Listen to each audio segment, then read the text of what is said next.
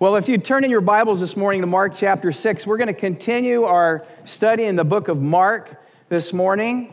And I'm just going to let you know ahead of time here that we're going to only do the first 13 verses. And you're all going, shh, because usually when Pastor Chris is up there, you know it's going to go forever. So 13 verses is still going to go forever.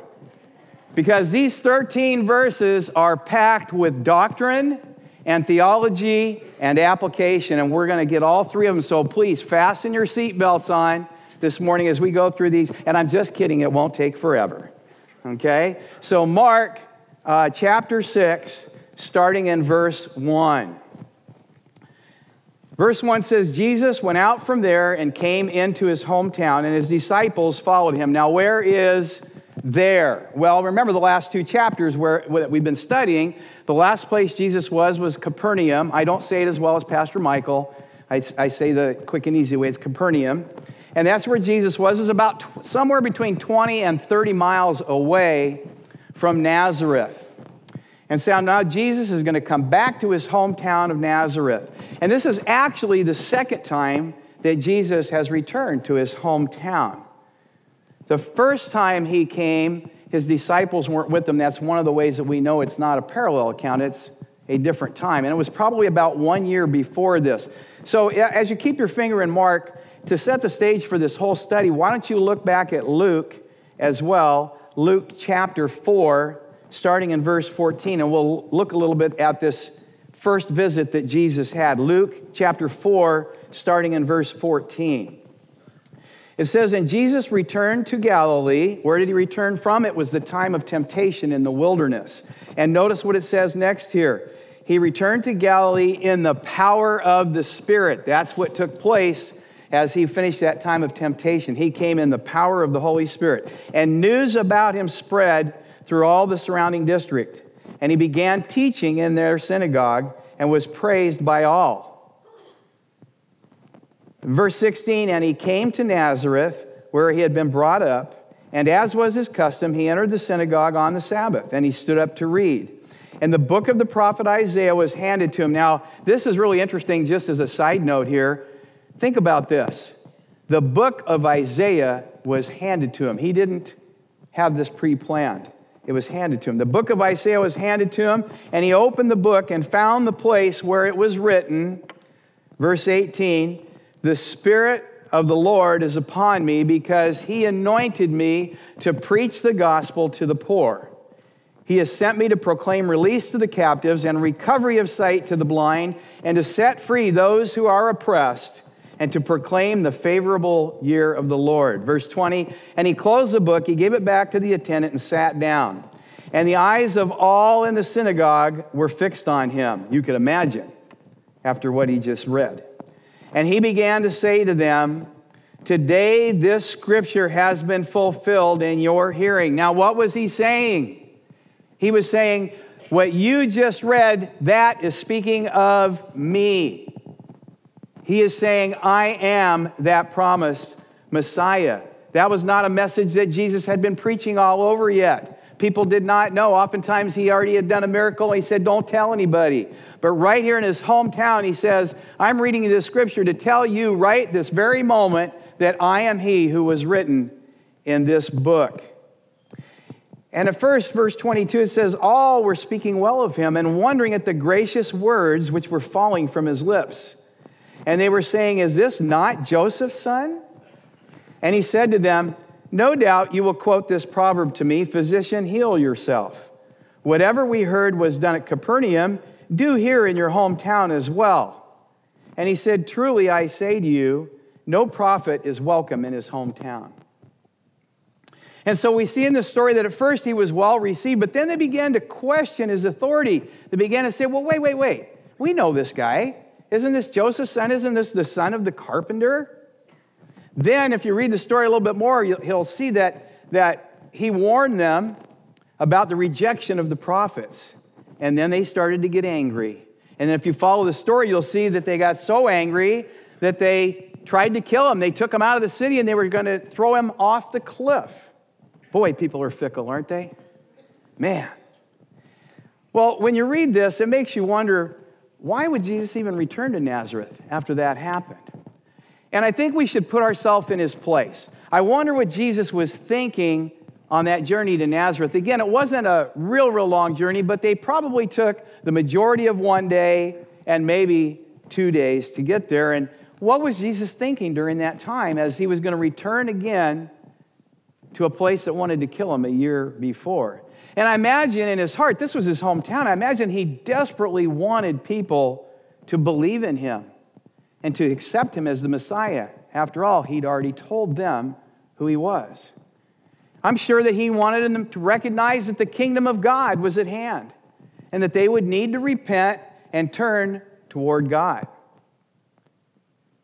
Even though they had rejected him a year earlier, Jesus was giving them a second chance. Well, back in Mark, verse 2 in Mark 6. It says, when the Sabbath came, he began to teach in the synagogue.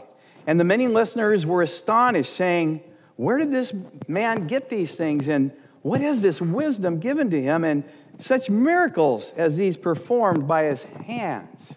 Now, I want you to put a note here. Mark a note in your Bible right here. This verse tells us that these people knew 3 things about Jesus. Number 1, you can see they knew that he spoke with great authority. He spoke with great authority. Number 2, that he had great wisdom. And number 3, that he performed miracles. Now, we don't know what Jesus was teaching on this particular occasion. We knew the last one. We don't know this time what he was teaching, but it was obvious to these people that the knowledge and authority he had, it was undeniable to them. They knew it. The power to perform miracles as well had been given to him. Remember that Jesus had just completed a time of ministry in which a demoniac had been delivered, many healings had taken place, and a little girl was actually raised from the dead. Now remember back in Luke what we read? It was interesting. It said in his first visit, Jesus had said that they would want to see him doing the same things that he had done in Capernaum. Interesting. Now look, they didn't have iPhones, they didn't have Instagram or Facebook back then, but somehow the word had come pretty quickly, probably through the caravans that traveled through from Capernaum into Nazareth. They knew what Jesus had been doing. Now, by the way, contrary to what any movies may speculate about, and I'm not against movies, but whatever they may speculate about, this proves something to us that Jesus was not this extraordinary child growing up, that he didn't go around doing miracles as he was young. And, you know, if he had done any of those things, wouldn't they have already recognized that? And wouldn't they have a different attitude towards him than they did? Here's what they did know, and they spoke this out. Isn't he the carpenter's son? They knew he had no formal education. Now, that was kind of strange for a rabbi even to be teaching when he had no formal education. Most of the rabbis, virtually all of them, had been trained under another rabbi. They knew he didn't have that. They knew he was a carpenter. He grew up in his father's footsteps, and he was a regular human being that had what? He had brothers and sisters. Their thinking is summed up if you look at verse 3. It says, is this not the carpenter, the son of Mary, and the brother of James and Joseph and Judas and Simon? Are not his sisters here with us? Now, a couple of interesting things to note here. This time, you'll notice that they said the son of Mary, not Joseph. The first time they had said the son of Joseph. Why did they do that? Well, most likely it was derogatory, because an adult male was always referred to as the son of his father. Now, are they being derogatory and implicating that they didn't believe that Jesus, really was the son of Joseph? But they knew he was the son of Mary? It could be. The second thing we note here is it's proof that Jesus had brothers and sisters. That Mary was not a perpetual virgin. If people want to question that, you can take them to this. And don't let them get by with, that meant cousins. No, the word is adelphos. It literally means first brother. Jesus was the first brother of the family. It's speaking of human brothers and sisters, even though they may be half brothers and sisters. And then notice what it says. And they took offense at him. They took offense at him. The word there for taking offense is scandalizo, or comes from scandalon. It means made to stumble. Made to stumble. It also means trapped like game. And that's kind of an interesting thing when you put those two together to get the full feel of what this is talking about. They took offense at him. They were stumbling over Jesus. Why? Why were they stumbling over him? Because of their familiarity with him. They knew this young guy growing up. And as I said, he probably, didn't prove to be anything extraordinary growing up, or they wouldn't have had that attitude. They just could not fathom that this young boy who had grown up in Nazareth could be something extraordinary. Do you remember in John 1:46 when Nathanael said, "Can any good thing come out of Nazareth?" And that was the attitude they had about their own village. Nothing good can come out of here. And before we get too hard on them, let's kind of put ourselves in their place. What would we be thinking? In our society today, we sometimes have difficulty just believing in the hometown boy or girl making good and coming back home, don't we? Even in a worldly sense, we sometimes really struggle with that. I'll give you an example of that. When I had been an assistant coach for a few years and I was trying to get a head football job, one of the jobs that opened up was at my old high school. And they had fallen on pretty hard times. In fact, there's some people sitting in this room that went to school during that time, and they know that they'd fallen on hard times in their football program. They weren't very good. And so there were 3 of us guys who had played, I won't tell you what year it was, but it was the best team in the history of the school, the only undefeated team in the history of the school. We played in a program that was far above most other programs in Orange County even at that time and the things that we did, and we were trained well. So 3 of us applied for the job, 3 guys that had all played together, and we would have been happy for any of us to get the job. I would have been happier if I'd have got the job, but we would have been happy if any of us got the job. Well, as it turns out, I was the last one to interview, and they hired someone else. And I asked the athletic director, I don't understand. We had 3 of us applying for this job. Why would you go outside and hire somebody that hadn't been in the program? He said, each one of you guys was unbelievable. You interviewed so well. You were so organized. You were so impressive. And I'm looking at him going, well, then why didn't you hire any of us? And he goes, we just couldn't get the thought out of our head that you guys are still those young idiots that used to play for us. Well, I get that. Have you ever gone back to a high school reunion or a family reunion? And maybe in high school, you weren't a Christian. And you go back and you're a different person and people are looking at you like, yeah, right, okay, sure. And they're remembering back what you were. See, it's hard, isn't it? It's hard to get that out of our mind. And obviously, that became the stumbling block for the people of Nazareth.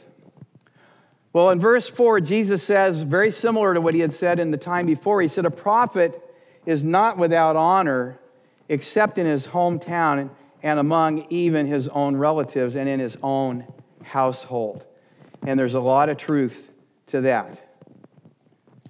Notice, though, it's a little bit different than what he said in Luke, because he said a prophet is not without honor except in his hometown. In other words, he does have honor elsewhere. Now, I get to say this because Pastor Michael's not here, but I know you guys appreciate Pastor Michael, and you're an exception, but there are a lot of congregations that, once they've heard all the pastor's jokes, once they've heard all his stories, they kind of get a little bit like, yeah, he's okay. But, somebody else invites that pastor to speak, and they go and speak, and they go, oh, man, you guys have the most unbelievable pastor, which we do here, by the way. It's amazing. He's so good. And you're going, yeah. You get what I'm saying? There's honor oftentimes elsewhere. Why? Because of the familiarity that we have. There's that old saying, familiarity breeds contempt. And that can be true. Verse 5, and this is where it gets really critical, and we're going to take some time, verses 5 and 6 here. It says, and he could do no miracle there except that he laid his hands on a few sick people and healed them. And he wondered at their unbelief, and he was going around the villages teaching. That also tells us it was a different time from the year before, because the year before they got rid of him. This time he went around the villages teaching. Well, what does it say here? It says, look, he wondered or marveled or was amazed at their unbelief. Now, this is interesting. Do you know the only other time the Bible says Jesus marveled, the same word that was used here for marveled or amazed or wondered? There was only one other time. If you want to flip back to it, it's in Matthew chapter 8. Just a book back, Matthew 8, starting in verse 5. The only other time Jesus marveled at something. Matthew 8, verse 5, it says, "And when Jesus entered Capernaum, a centurion came to him, imploring him, saying, 'Lord, my servant is lying paralyzed at home, fearfully tormented.' Jesus said to him, 'I will come to him and heal him.' But the centurion said, 'Lord, I am not worthy for you to come under my roof, but just say the word, and my servant will be healed. For I also am a man under authority, with soldiers under me, and I say to this one, go, and he goes, and to another, come, and he comes, and to my slave, do this, and he does it.' Now when Jesus heard this, he marveled and said to those who were following, 'Truly I say to you, I have not found such great faith with anyone in Israel.'" He marveled at belief. And if you skip down to verse 13, it says, "And Jesus said to the centurion, 'Go, it shall be done for you as you have believed.' And the servant was healed that very moment." But here in his hometown of Nazareth, Jesus marvels at the very opposite. He marvels at their unbelief. The word unbelief there is apistia, and it's really an A added to pistis, which means faith or belief. So it means literally without faith. They were without faith, without belief. So it tells us here in Nazareth that Jesus only did a few healings, and there were no mention of the large crowds that followed him in the other places that he was at. Remember, the crowds just kept pressing in on him, but you don't see that here in Nazareth. What a contrast to what had happened in Capernaum and even in the pagan land, the land of the Gerasenes. So, why were there no other miracles? Well, turn back again to Matthew. It's only a little bit back, Matthew 13, verse 58. And Matthew 13 is the parallel account to what happened here in Mark. It's Matthew's account of it. So Matthew 13, 58, Matthew says, "And he did not do many miracles there because of their unbelief." So this unbelief that Jesus was marveling at was the reason that no more miracles took place. Now this statement brings up some difficulties when we compare it to Mark's account. If we look closely again in verse 5 of Mark, it says that he could not do other miracles. But Matthew says did not do, which makes it seem more like a choice, doesn't it? So which is it? Is it he did not do them or he could not do them? And then that brings another important question. If could not is the accurate term, then doesn't that mean that Jesus, who is God in the flesh, is not omnipotent? He is not all-powerful? And then wouldn't that make man more powerful than God if God can't do something based on man's unbelief? This is a huge theological question. And these are good questions for anyone to ask, and they deserve an answer. So call the Bible Answer Show, and then we'll try to answer the question, all right? See you later. Oh, no. Okay, so I'm going to do my best then to go ahead and answer this question. But just remember this, as I explain it, if I confuse you, which I probably will do, then remember that God's ways are above our ways and above our complete understanding. But I think that we can get a good idea here. First, let me say this. God is omnipotent.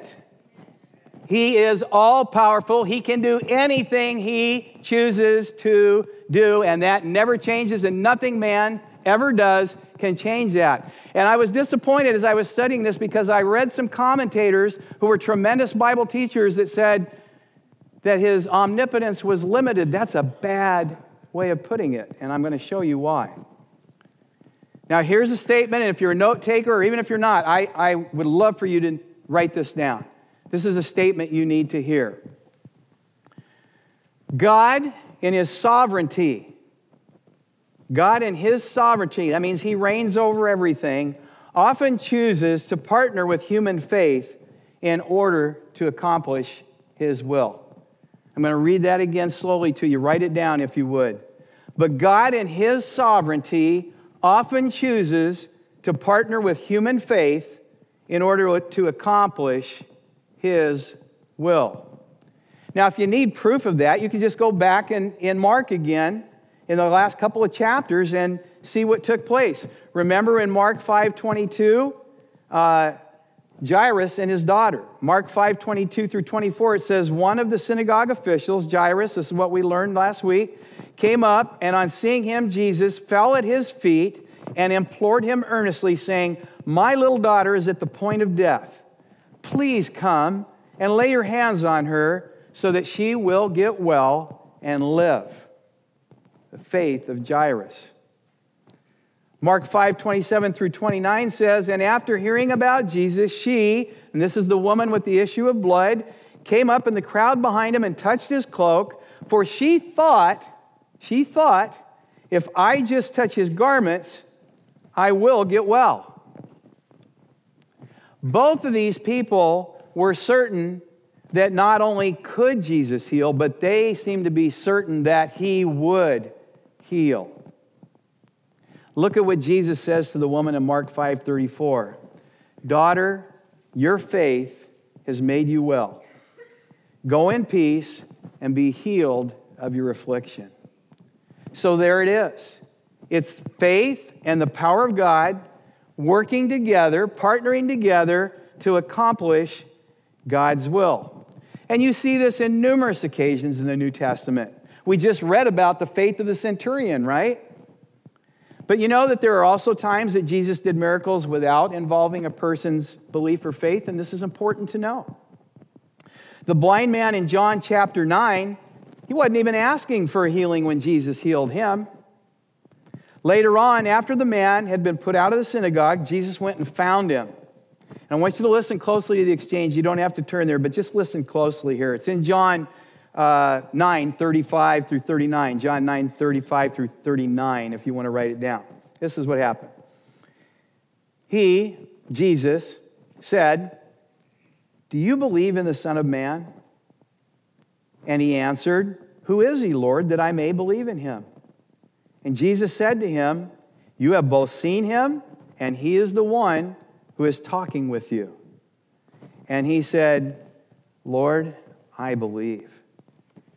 And his response, it says, and he worshiped him. So here was a guy, he didn't ask for healing, but Jesus healed him. He hadn't had any belief at all. He tells us that. He didn't really even know who it was that had done it. But when Jesus told him it was him and that he was the Lord, the man believed in him after the healing had taken place. So we see that having faith that God will heal or do a miracle is not always a requirement for it to happen. Or even just faith that he can do a miracle is not always required.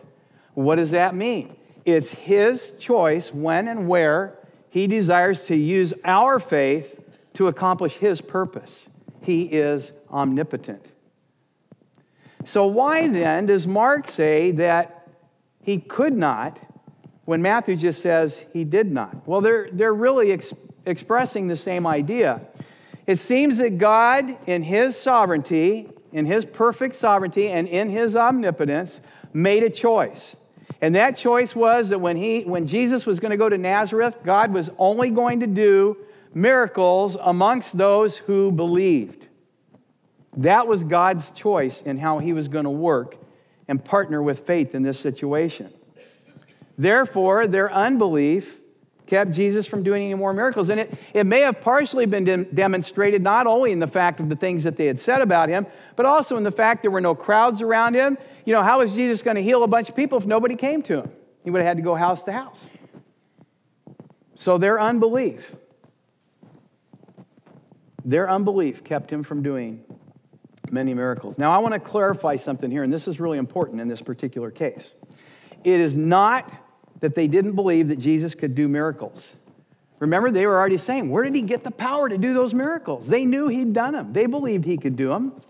They said so in verse 2. So what was their unbelief? Their unbelief was that they did not accept and receive and trust and believe in Jesus as the Messiah that he had claimed to be. That was their unbelief.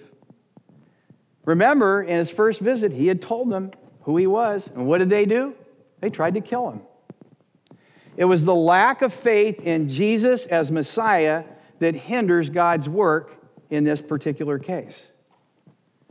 And this is a really important truth today, because a lot of people teach today that the only reason someone is not healed is because, well, you just don't have enough faith that you can be healed, or, you're just not believing for your healing. Have you heard that before? Oh, you're healed, but you're not believing for your healing. Therefore, you don't see the manifestation of it. They kind of treat faith as if it's the force. In fact, they actually do teach that it's a force. A lot of the teaching is this force that has to be released. As if you just believe hard enough, whatever you wish, whatever you want, is going to come true. That's wrong. And you know what it does? It puts man in charge instead of God being in charge. I have a news flash for you. If you want something to happen and it's not in God's will, it's not going to happen. I don't care how hard you try. I don't care how many wrinkles you put in your forehead. It's not going to happen. You see, it's a misunderstanding of faith. Faith, by definition, must have an object. And faith's object is not faith. Faith's object is Jesus Christ. And in fact, when we say things, and I don't mean to put anybody down by this, because we all say this at times, but when we say something like, my faith got me through this situation, you hear that said all the time. It's usually by people who are talking to a reporter, and they kind of just, they don't want to really say what they really mean. So my faith got me through this situation. But you know what we really should say? Well, we really should say, I put my faith in Jesus Christ, my Lord and Savior. I put my trust in him completely, and Jesus is the one who got me through the situation. Amen? Amen. Not my faith in faith. Jesus got me through this situation. Do you see the difference? Yeah. So you see that in no way can unbelief limit God's omnipotence, but God can choose not to work when there is unbelief. Let me ask you a question here. Does the sun shine every day? In fact, when you came in this morning, and it may still be, I don't know, no, I don't think there is. You came in this morning, you walked in, and a lot of you say, oh, gee, the sun isn't shining. Is that true? No, that's not true. The sun is shining, isn't it? Just get in a jet plane, fly up above the clouds, and you'll see it's still there. It's still shining. But what's happening? Well, the clouds are blocking all the light from getting down to us. Unbelief is sort of like those clouds. God may choose just, to let that unbelief cover up for a while, that we don't get to see necessarily his working. But guess what? He's still there. He's still omnipotent. He's got all power up there. But our unbelief sometimes is clouding what's taking place. So hopefully I didn't confuse you too much. Hopefully we have an understanding of this. So then, what's the application for us here? Well, I think it's pretty clear. God often desires to partner with us and use our faith to accomplish his work. He wants to use our faith to do great and mighty things. But the question is for us, are we open to that? Do we always desire to partner with him in faith? Look at what John 14 says. John 14, 12 through 14. Truly, truly, I say to you, he who believes in me, the works that I do, he will do also. He? Who's he? That's you. That's me. And greater works than these, meaning greater in number, greater works than these he will do because I go to the Father. Whatever you ask in my name, meaning in my will, that I will do, so that the Father may be glorified in the Son. If you ask me anything in my name, I will do it. What a promise that Jesus has given to us. You know, as I'm teaching the Firm Foundation class and we go through the spiritual gifts, a question comes up a lot when we get into the gifts of healing and gifts of miracles. Those are gifts, by the way, given to us by the Holy Spirit to be operating in the church today. And so the question comes up a lot, why don't we see more of that today? And I could go on for a long time with many different answers to that, I think.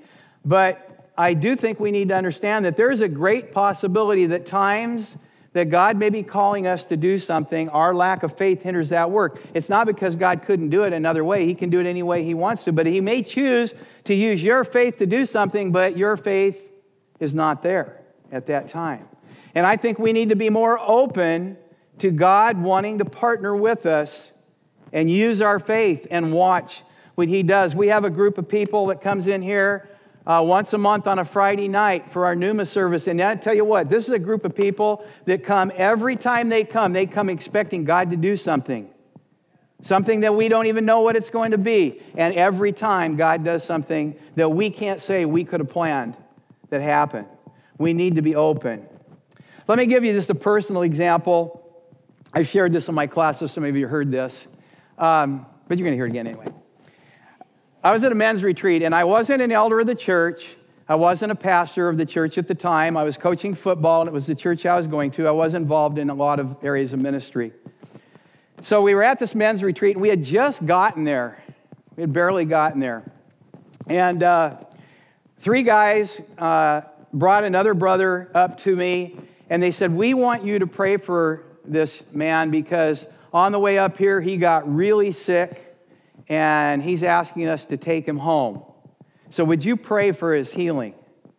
I'm like, well, sure, absolutely, I'll pray for his healing. So I had another brother with me at the time, and we laid hands, and we all laid hands, and we began praying. And as we began praying, the Lord started speaking to me, and I wish He wouldn't do that sometimes in this situation. And he told me, I want you to tell this man to go into his room, to go to sleep for the night. And when he wakes up in the morning, he'll be completely healed, and he's going to stay at this retreat. So I'm kind of still, words are coming out of my mouth. They aren't those words. And I'm still arguing with God. And I'm going, but God, if I tell him that and he gets up in the morning and he's still sick, they're going to stone me. I'm never going to make it home from this retreat. So I'm praying and I'm arguing with God, and finally I give in, and I go, okay, God, I trust you. And with fear and trepidation, I said to the man, God is telling me to tell you this. That way I could blame him if it didn't happen. He's telling me to tell you that you're to go home or go to your room now. Don't stay up the rest of the night. Just go to sleep. And when you wake up in the morning, you're going to be healed. You're going to feel great. And you're going to stay at this retreat because God wants you here at this retreat. And he kind of looked at me and looked around, and he said very sheepishly, okay. And so he did. So he went home, he went to bed, got up the next morning, saw him in the dining room. He was eating like crazy, but I was a mess because all night long, I'm up praying all night long, sweating bullets, going, God, you better come through. If you don't come through, I'm in deep trouble here. And I couldn't sleep all night. Me of great faith, right? So he had a great night's sleep. I had no sleep, but it was still a great retreat. So, you know, what I would really consider in a small way, God allowed me to partner because of faith. He allowed me to partner in that way. Even though my faith was as small as that little mustard seed, it wasn't great faith, I did trust that He would do something. Faith and power working together. Well, as we continue on in the chapter, we're going to see more of faith and power working together here in this next section here. And what this is Jesus, He's going to send these disciples. These guys have been following Him around all this time, watching Him do all of these things, and now He is going to send them out on a short-term mission trip, just in the same way that our folks are down in Mexico right now. So verse 7 says, and He summoned the 12 and began to send them out in pairs and gave them authority over the unclean spirits. And He instructed them that they should take nothing for their journey except a mere staff, no bread, no bag, no money in their belt, but to wear sandals. And he added, do not put on 2 tunics. And he said to them, wherever you enter a house, stay there until you leave town. Any place that does not receive you or listen to you as you go out from there, shake the dust off the soles of your feet for a testimony against them. Now, all of this just means it's trying to explain to you this is going to be a short-term trip. That's why all of these details are in here to let you know. He's just saying you're not going to be long, so don't take a bunch of stuff. And I want you to rely on my provision for you and for the people that in the homes that you're going to stay in. You go in a home, just stay there, and whenever it's time for you to go ahead and go. But he says that any place that doesn't listen to you, then I want you to go shake the dust off your feet. Leave them. That was a sign. What the Jews used to do is when they left a Gentile city, remember they had gone through an unclean city, so they would shake the dust off their feet and go, okay, I'm not taking any of this with me. And that's kind of what they would be saying to them. I'm not taking any of you with me. I'm shaking you off. You didn't listen to what I had to say. And so it says they went out and preached that men should repent. In verse 13, and they were casting out demons, many demons, and were anointing with oil many sick people and healing them.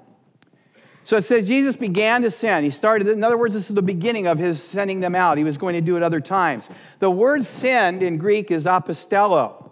So you obviously know that's where we get the word apostle from, right? That's what apostle means. It means sent out on a mission, commissioned by Jesus himself in this case. That's what that word apostle means.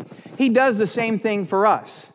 He sends us out. Now, he may not send you out into all the world like he does some people, but he's sending you out to your job every day. He's sending you to school every day. You are an apostle in that sense. Not in the sense that you were personally with Jesus during the time he was here, but in that sense, you are a sent one. Because we are called to do the work of God. He has called us, and guess what? When he calls us to do something, he equips us, just like it says that he was going to do here. Notice what it says in verse 7. He gave them authority over the unclean spirits. He knew what they were going to be faced with, so he gave them an equipping to handle what they were going to be faced with. And God does that for you and I as well. Do you know that God will never ask you to do anything that he will not equip you to do by the power of the Holy Spirit? Not in your flesh. But he's given you the Holy Spirit. And when he gives you a mission, he is going to equip you to fulfill that mission. Now, I know that some of you find that hard to believe. Me? Oh, come on. God can't do that. And I want to encourage you. Trust God. Believe in him. Partner in faith with him. Jesus sent these guys out with a particular message, and he anointed them with the power to authenticate that message. That's why the healings and the casting out of demons took place. That may not be what Jesus is going to do for you or me. He may equip us a different way. Now, certainly, when you think about it, they must have had faith when they went out there and did it, right? I mean, if they didn't have faith that Jesus really had equipped them, do you think they would have followed those orders? They would have been scared to death to go out and do that. And remember, these guys were not known for their tremendous amount of faith. Did you realize that? You know, at this point in time, it wasn't like they were superhuman in their faith. In fact, they may have had less faith than you and I do even right now. But the little faith they did have, they went and followed his orders. They obeyed. They did what he told them to do. Verse 13 tells us that their faith in Christ and God's power once again worked together to accomplish God's purposes. Many sick people were healed. Many demons were cast out. And more importantly, the message of the gospel went out. So I want to ask you today, what's Jesus calling you to do? Is there something that you know God has put on your heart to do, but you just haven't done it yet? Do you fear that you're not properly equipped? Are you afraid that I'm going to fail at this, so I just don't want to try? You know, you wouldn't be the first one to think that. If you think back, you know, one of the first superheroes of the Bible, Moses, you know, he argued and argued with God when God wanted to send him to Egypt. You know, he had all the excuses in the world, but God promised him that he would equip Moses to do the job he was giving Moses to do. God would demonstrate his mighty power through Moses. So Moses had to believe and partner in faith with God. And of course, we know how that turned out. Hebrews 11:6 says, without faith, it's impossible to please God. Without faith, it's impossible to please God. And remember, it's not a matter of, I believe harder.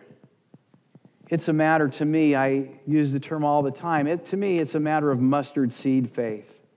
It's that little bit of faith, but we act upon that little bit of faith that we have. And we follow Jesus' order, and we believe that he will equip us to do whatever it is that he's called us to do. Now, as we begin to close today, I think it's important for us to look at the message that the apostles preached. Look at verse 12. What they preached is that men should repent. In Matthew, it says they preached the kingdom of God and that men should repent. That's the very same message that John the Baptist, who, by the way, by this time was now in prison, but it's the very same message that he was preaching and baptizing people for.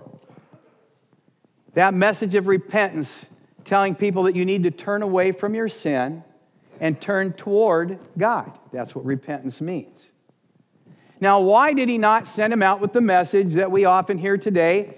Jesus loves you and has a wonderful plan for your life. Now, that is true. I'm not saying that's not true. But this is really important, brothers and sisters. I think that too often, in trying hard to reach people for Christ, we choose that to speak of. We speak of his love, which we should. But you know, in today's culture, you have to be careful because that word love today often gets confused with tolerance for sin. Amen? We say things a lot like, don't worry about cleaning yourself up before you come to him. He will do that after you receive him. And you know, that's a true statement. It's true, but guess what? We have to first understand and we have to admit that we need to be cleaned up. You know, we sometimes portray Jesus as more of a self-help guru than King of Kings and Lord of Lords. That is not the gospel. The message of repentance and the baptism of John was to do something in particular. It was to help prepare people for the way of the Lord. Remember what John said? A voice in the wilderness crying out, prepare ye the way of the Lord. And so he said, repent. And they came to him and they were baptized and they were preparing their hearts for what Jesus was going to tell them they needed to do, which was receive him as Lord and Savior. When we come to Christ, we must recognize that we are sinners in need of a Savior. Pastor Michael on Wednesday night reminded us once again that we need to know what we're being saved from. And what we're being saved from is the wrath of God, which is the just penalty for our sin. Romans 1 and 2 teaches us that those who knew God but did not honor him as God became fools. And because of this, God gave them over to degrading passions. That's in Romans 1:26. And then in Romans 1:28 it says, they did not see fit to acknowledge God, so he gave them over to a depraved mind. He gave them over to a depraved mind. In chapter 2, verse 5 of Romans, Paul says this. Listen closely. But because of your stubbornness and unrepentant heart, you are storing up wrath for yourself in the day of wrath and revelation of the righteous judgment of God, who will render to each person according to his deeds. He's saying this to people who have chosen to sin and chosen not to acknowledge God for who he is. And he says, you're storing up wrath for yourself. You see, repentance prepares our heart to receive Jesus truly as Savior and Lord. When we believe in Christ, we don't just believe that he exists. It means that we're going to put our trust in him to save us from that wrath that we deserve. And it also means that we're turning from our wicked ways, our fleshly ways, and now we have a desire to live a godly life because he is our Lord and he is our master. That's what Lord means. You see, this is what the people of Nazareth couldn't do. This is what they were not willing to accept. They would not believe. And they would not put their faith and trust in Jesus as their Messiah. And you know what's interesting? This was probably their last chance. Did you know that Jesus never again returned to Nazareth? Just as he had told his disciples to shake the dust off their feet when people didn't receive him, it seems as though Jesus shook the dust off his feet when he left Nazareth. Wow, that's sobering. Does that mean that there is a point where after so much rejection, Jesus stops pursuing a person? That may seem scary to you, but I believe the answer is yes. We don't know when that is. We as human beings don't know what that is, so we never give up. We continue to pray for people. But in Genesis 6:3, it says this, "Then the Lord said, my spirit shall not strive with man forever." Romans 1 and 2 show us that at a certain point, God gives people over to the lusts of their flesh. Only He knows that they're not ever going to accept Him, not us. Remember that Pharaoh, when he first started, it says he hardened his heart, but after a while, what happened? God hardened his heart for him because he had made his choice. For him, there was no turning back. And I just want to say, if there's anyone in here this morning that this is the first time, or maybe more than one time that you've heard the gospel message, don't be that person. Don't count on the fact that you'll get another chance. Don't harden your heart like the people of Nazareth did. If you've never received Jesus Christ as your Lord and Savior, understand this: you are a sinner in need of a Savior. You need to turn away from your sin. You need to turn away from controlling your own life. And you need to turn your life over to God and receive Jesus as your Lord and Savior today. Let's pray. Heavenly Father, tremendous passage of Scripture. Lord, you teach us so much during these times that we spend in your Word. And Lord, you also, besides teaching us who you are, teaching us how much you love us, Lord, you teach us that you are a holy God and that we need to come to you in repentance. And Lord, that we need to make a decision to follow you, to give up control of our own self and to give it over to you. And so, Lord, I pray if there's anyone in here this morning, Lord, that would be the choice that they make today.